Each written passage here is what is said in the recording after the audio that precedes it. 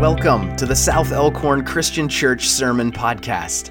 We hope you enjoy the weekly messages. For bulletin material, reflection guides, and other resources, visit southelkhorncc.org. Well, as the new year begins, I want to invite you to the beginning of Scripture, to a book that's called The Beginning, or Genesis, to the beginning of things as Genesis depicts them in this beautiful poetry in Genesis chapter 1. This beautiful Hebrew poetry, there we see a picture of who God is and what it means to be human. God speaks, and out of chaos, all creation is formed. The universe, the stars, the light, the earth itself responds to God's voice, which is interesting because in other stories about the beginning of things, often there is a God who is very violent and destructive, who has to conquer things and destroy things and kill people in order for the world to be formed. But here in Genesis chapter 1, we have a very different picture. God is a word artist, a poet of sorts, who speaks and creation responds. And then we read day 1, day 2, day 3, day 4, all the way through the sixth day. God sees what God has made and God calls it good. God loves and cherishes and treasures what God has made. And in this beautiful story of the beginning of things, in this beautiful story that gives us a picture of God, we see that human creatures are formed as a part of this creation and that God makes them in the image of God, in the divine likeness. And God sees all that God has made, including human creatures, and calls all of it very good. And God rests.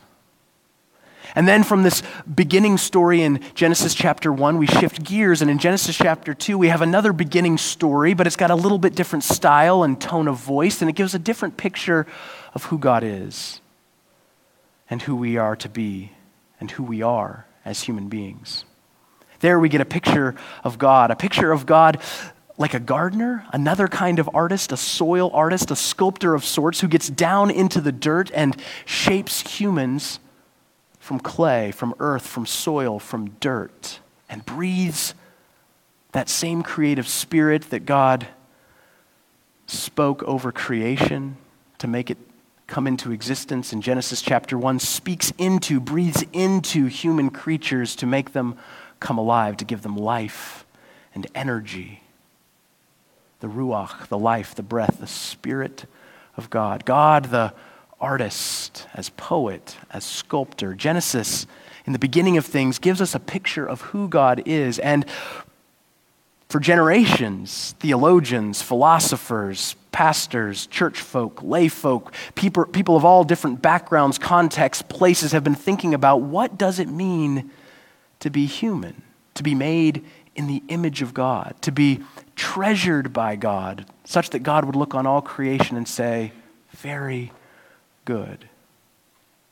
Well, over the years, people have answered that question, what does it mean to be human, made in the image of God, in various different ways. In fact, I spent a good many hours reading about that in divinity school and writing about it for my divinity thesis. And let me just say, there are a lot of answers and a lot of bewildering answers and beautiful answers and hard answers, and all of them are mostly incomplete and yet can get us a little bit closer, perhaps, to what that means and what that looks like.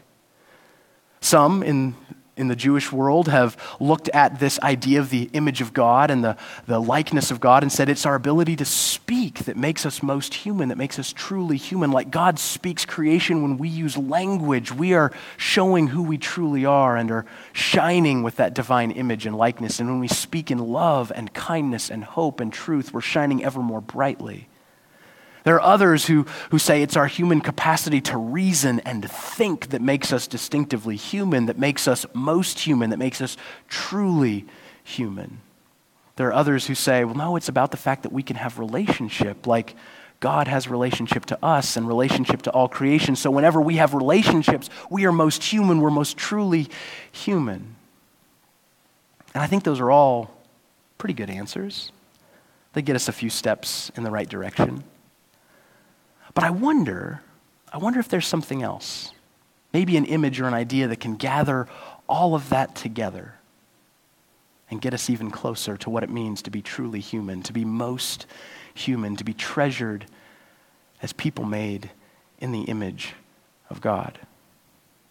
And I suspect we can find the answer in the dirt, in the clay, in the soil, in the dust. According to Genesis chapter 2, we are dust that breathes, shaped and formed. But that's not all there is to us. And we'll see something a little bit more about what it means to be shaped from the dust in Jeremiah. So as we begin the new year, as we think about beginnings, I want to invite you to begin again by looking at Scripture and the invitation of God to go to the potter's house. Join me in Jeremiah chapter 18. I'm going to be reading verses 1 through 6. The word that came to Jeremiah from the Lord, "Come, go down to the potter's house, and there I will let you hear my words." So I went down to the potter's house, and there he was working at his wheel. The vessel he was making of clay was spoiled in the potter's hand, and he reworked it into another vessel, as seemed good to him. Then the word of the Lord came to me. "Can I not do with you, O house of Israel, just as this potter has done, says the Lord? Just like the clay in the potter's hand, so are you in my hand, O house of Israel." The word of God for the people of God. Thanks be to God.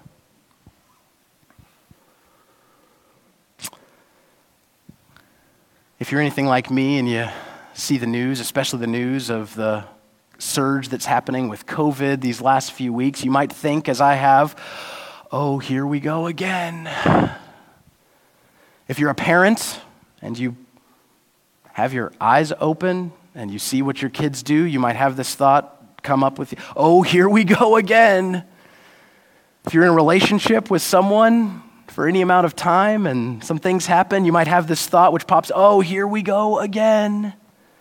If you're paying attention to the gridlock in Washington and all the partisan mess that we seem to never get out of, you might think in your head, oh, here we go again. Things just don't change, do they? Here we go again. I want to invite you this morning to struggle with me with changing that mantra from here we go again to always we can begin again.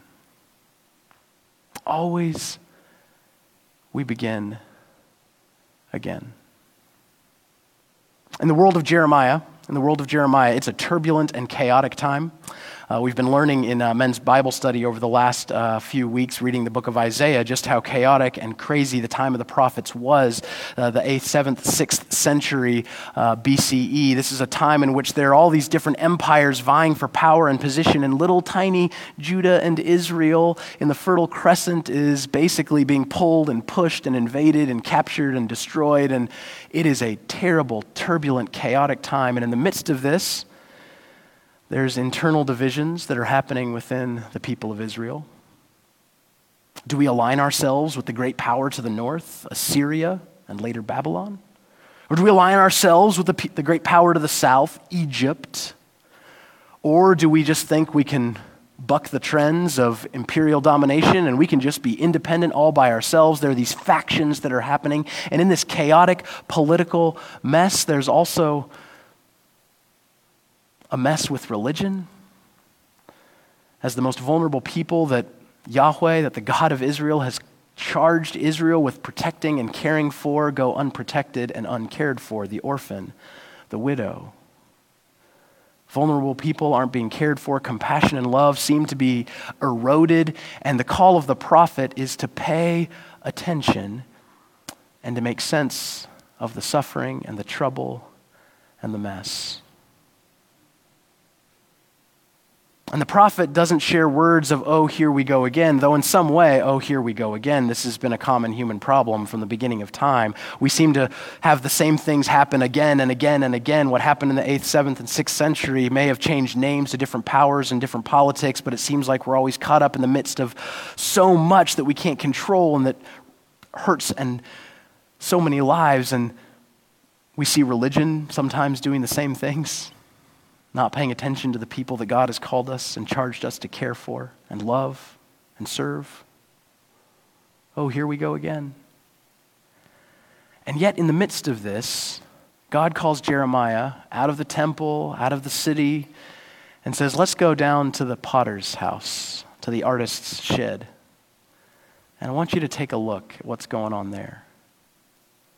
To get a glimpse, perhaps, of who God is, and to be reminded of who we are. So Jeremiah goes to the potter's shed and takes a look in the potter's shed, and there sees the potter with a wheel spinning clay, making a vessel. And that perhaps comes as no surprise. Perhaps we're reminded of the fact that we human creatures are made from clay, from soil, from dirt, and perhaps we can see ourselves on the wheel there being shaped and formed by the Creator, the Maker, the Artist, the Potter, who is God. And what Jeremiah notices, what God indicates, is that there's a deformity, there's a spoilage to the clay. It's messed up and it's not going as planned and the way it's supposed to go. And what does God do? Throw it out? Start over? God doesn't start over. But God does let Jeremiah know that God can begin again. That God can take whatever spoilage, messed up feature that's a part of this clay, and God can remake it and reshape it into a vessel of new beauty and new worth and new value and new use, according to what pleases God. Now, on the one hand, that's beautiful news. On the other hand, that's kind of scary news. Because this picture, this portrait suggests that things won't just stay the same, that things won't just be as they are. And in fact, as we read in the book of Jeremiah, as we learn from the prophet Jeremiah, indeed what would happen to the house of Israel is they would be conquered. Eventually conquered by Babylon, the temple destroyed, and what Jeremiah is doing for the people of Israel through his prophecies, his oracles, his writings, his words, his life is to help a people who are burdened and traumatized and in trouble make sense of their suffering and hold on to hope that they can be redeemed and restored and refreshed and still live as God's people. And it's amazing because it would be easy to discount what happened to the people of Israel and say, well, God's obviously done with you, discarded you, he's destroyed you, and there's nothing left for you, and your God is worthless, and you're worthless, and we're just going to throw it all away. And instead, Jeremiah offers this beautiful image saying, no, God is never done with us. God is always willing to make us new. No matter how bad things get, we can always be reshaped, reformed, remade, renewed. Perhaps what is most human about you and me is not that we're rational, which is good because I'm not always very rational. It's not necessarily that we're relational because relationships break down and sometimes our relationships are messed up. It's not that we use language and words, though language and words are beautiful, beautiful things. They can also be put to poor and bad use. Perhaps what is most human about us, what is most true about us, what God holds most dear is that we can always change and be changed.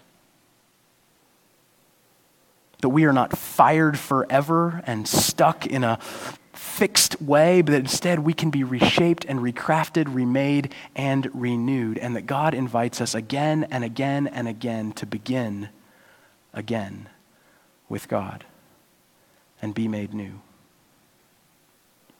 I want to invite you as this new year begins.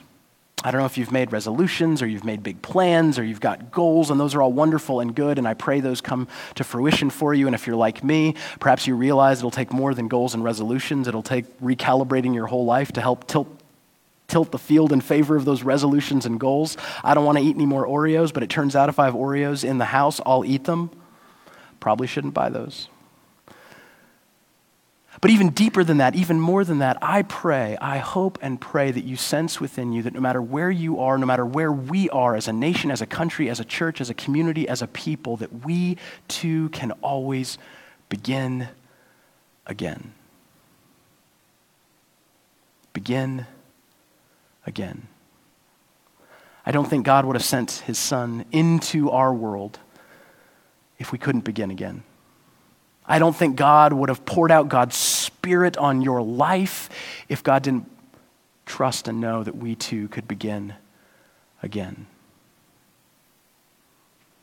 It's a beautiful, tender, intimate image of God, the artist who keeps God's hands on God's vessels to continue pouring water and spinning the wheel to reshape and remold this clay that is the human creature.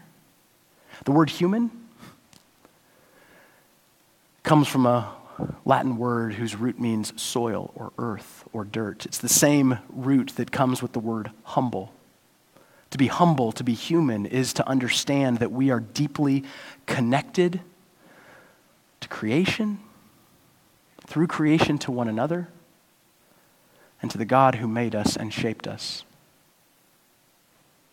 I pray as this new year begins that you have the humility, that I would have the humility to find ways not to throw everything out and start over, but to begin again, being honest about what brought me, what brought us to where we are, the pain and the hurt that we carry, trusting that God can make all things new.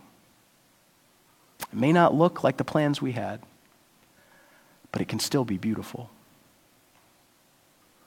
I pray this year, if you're kind of recalibrating your soul and recharging your spirit and getting back into church and getting back into spirituality and looking to grow your faith, I pray that you sense in this community of faith, we're going to pour water on the clay to keep it supple and capable of being shaped and formed. That part of community is keeping ourselves open to each other and to God to be at work in us and on us. Over the next week, you may be tempted, as I surely will be, to say, oh, here we go again. But I pray with the words of Jeremiah in the back of your minds and God's presence in your heart, you might think, I wonder how we can begin again.